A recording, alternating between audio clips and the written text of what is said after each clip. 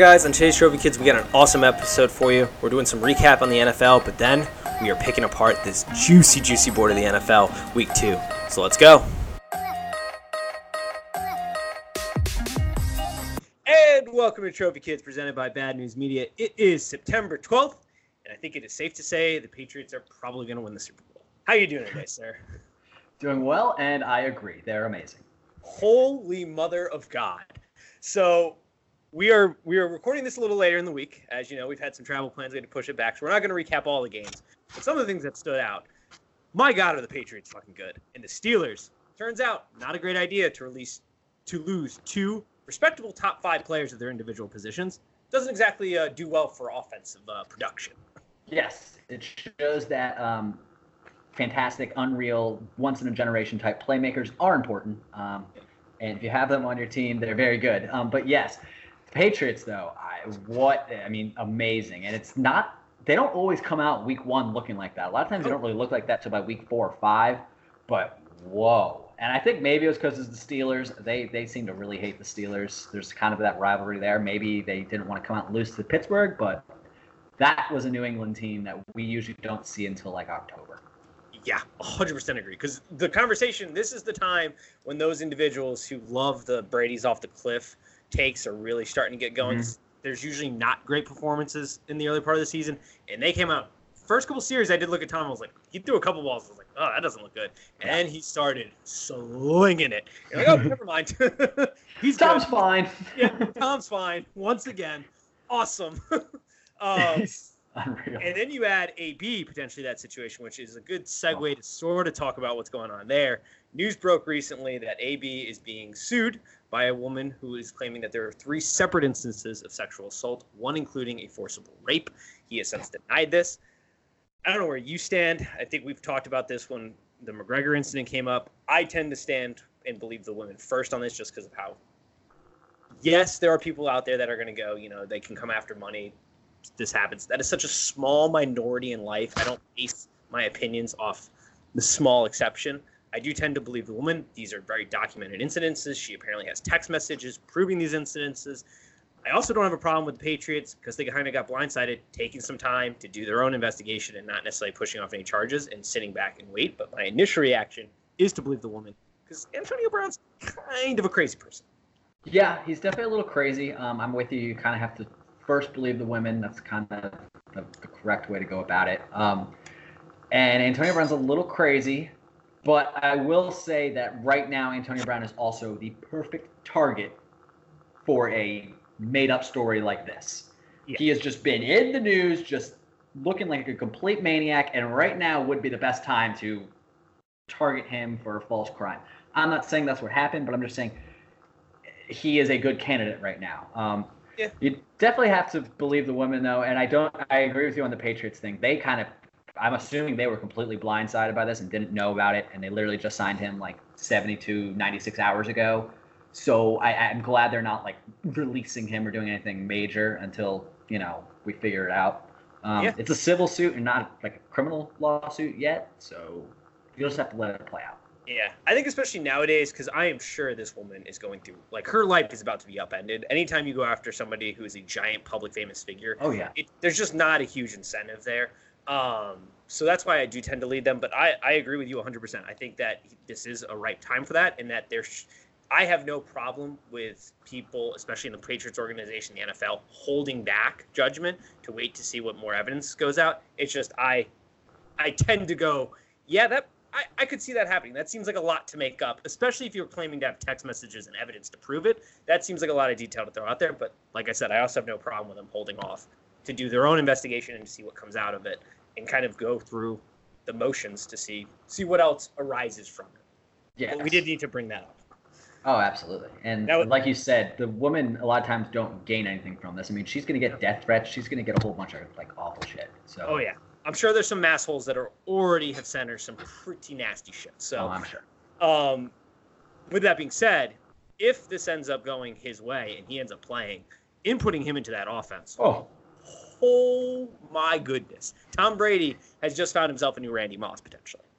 Yeah, I mean, he's got Antonio Brown, Josh Gordon, Julian Edelman. I mean, what a fucking And Neil line. Henry, who I think is going to be a hell of a rookie when Yes. he ends up playing.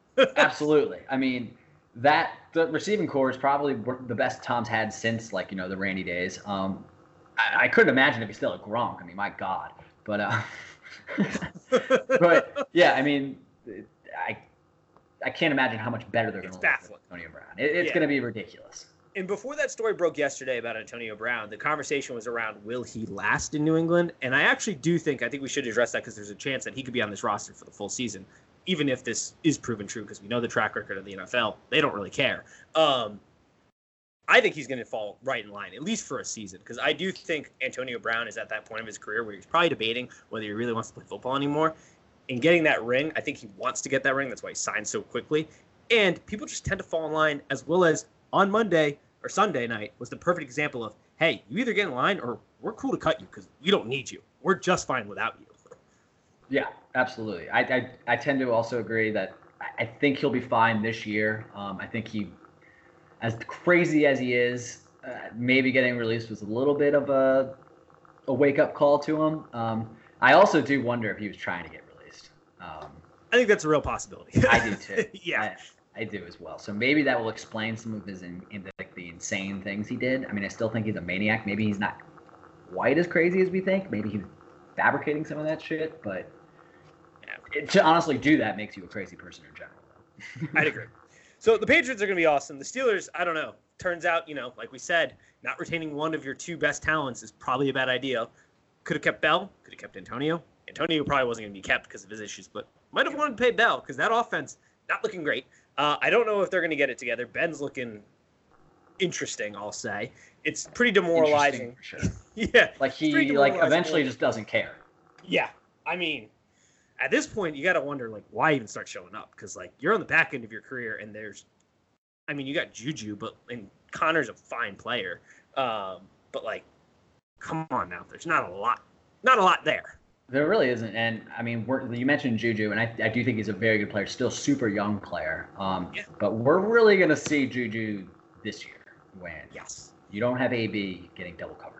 See if he is really that helps. Yeah, he's got some time. It's only week 1. Yeah, it's only week absolutely. Yeah, there's I'm some not writing reactions for sure. But yeah, we're gonna see if his mettle is tested. Another couple things that just jumped off the page. Browns, man, the more things change, the more they stay the same. Talk about a team who thought they could just roll out and just beat the hell out of teams. What was it? 18 penalties for 180 yards. Yeah. One of the sloppiest games I've ever seen out of a team. It was like the pure definition of, we can just roll out there and whoop on the Titans. And that did not happen. So sloppy. It sure did not. So sloppy. And I was getting excited about the Browns, but then I was starting to get annoyed with the Browns. So I loved what I saw. I think they needed a good shellacking. Even Baker was kind of starting to annoy me, and I like Baker. I love Delaney Walker's post-game interview. Yes. Oh, I love it. Oh, he's just so badass. He's just like, we knew they sucked. You all didn't, but we knew they sucked. Loved it.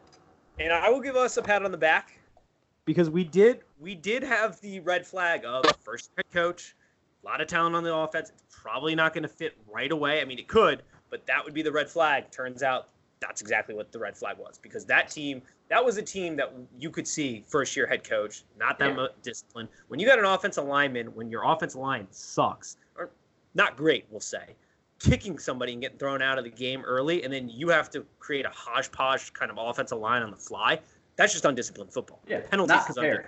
Yeah, it's just not prepared. That's a first-year head coach trying to rein in some talent. Odell's wearing a freaking watch, which, by the way, how did they not make him take that off? I didn't think he would wear that. Yeah, no, you absolutely can't. And I think he got fined like $350,000, like some ridiculous fine. It was a 6-figure fine. I know that. It looked sick, but yeah, I'd be like, dude, take that off. What are you doing? Yeah, that was rough. So Browns, we'll see. I still think, obviously, week 1, lots of time to get that put together. But I do think it's going to take a little bit more time. I think Browns fans got a little over their skis with the Super Bowl talk. I think they're still going to be a fine team in that division. But the red flags that we pointed out in our preseason podcasts were exactly there. Yes. Your Redskins hanging in there against the Eagles. I feel like we both can take some time to talk about our teams. Yeah. How you feel about the Redskins there? I was surprised that we actually had that good of a game, especially the first half. Case Keenum blew me away. Yeah. I will say I wasn't overly blown away by Terry McLaurin, our rookie wide receiver. I've been hearing that he's just been absolutely ridiculous, and like they've just been saying like he's going to be really good. I'm happy we were able to get him. I mean, so I'm excited about Terry McLaurin, but we already are getting injured like we always do. Darius Guy's down. Jonathan Allen's down. We obviously have already been hit with injuries earlier this year, so I'm already getting concerned about that. I mean, we have a chance against Dallas, but not really. I'm thinking of a 6-7 win team. Yeah, well, you're going to have the old man dust off the cleats in AP and come back out, it looks like. Yeah, so I'm excited about that. He's being activated. I was a little pissed that they didn't have AP active. I mean, he ran for 1,000 yards last year, and we're just like Darius Guys who's never ran for 1 yard. We think he's just the guy. I thought that was kind of disrespectful to not activate AP. And Vernon Davis, absolute freak of nature. Yeah. Oh, absolutely. Big freak of nature. He just does not age. That was ridiculous. Yes. One of those, like, because, the Toms and the Drew Brees of the world where everybody's kind of mystified by their position. This is not a tight end position where your body is legitimately going through a car wreck pretty much every week. Yeah. He's still going at an elite level. Yeah. Oh, yeah. And shocker, Jordan Reed also didn't play, injured as well. Yeah. And no Trent Williams as well. Yeah. So, yeah, if we honestly had all of our good players playing, if Trent played, Jordan played, I would honestly say we would have beat the Eagles. There's a real possibility. I mean, the Eagles came out looking rough in that first half. Really bad. Yeah, they got it together. Deshaun dusted off his cleats. Yes, he did. Out there flying around like we used to know. He got kind of dusty down in Tampa because Jameis Winston doesn't know how to use a freaking flyer. Good transition. Yeah, which is a great transition to my shitty Bucks. Man, I love them. Don't get me wrong, Bucks fans. I love them. But this is exactly why I don't get that invested. I show up every week going, we're probably not going to win this game. I get invested during the game, and then I freak out at the end because Jameis Winston is absolute garbage. Dumpster fire, trash. He should have been cut on the field after throwing that bonkers end of the game. We are still in the game. And what does he do? Throws a pick six. What he always does. The man cannot close a football game. He does not protect the football game. I have to ask, how many people's lives have to be ruined by this man? How many coaches have to go to new teams? How many families have to relocate? Because all we keep on doing is throwing Jameis Winston out there, keep hiring new coaches that are going to fix this man. The man makes horrible decisions on and off the field. It is about time we cut his ass. Done with Jameis. It's over. He's not going to get better. It's ridiculous. All right.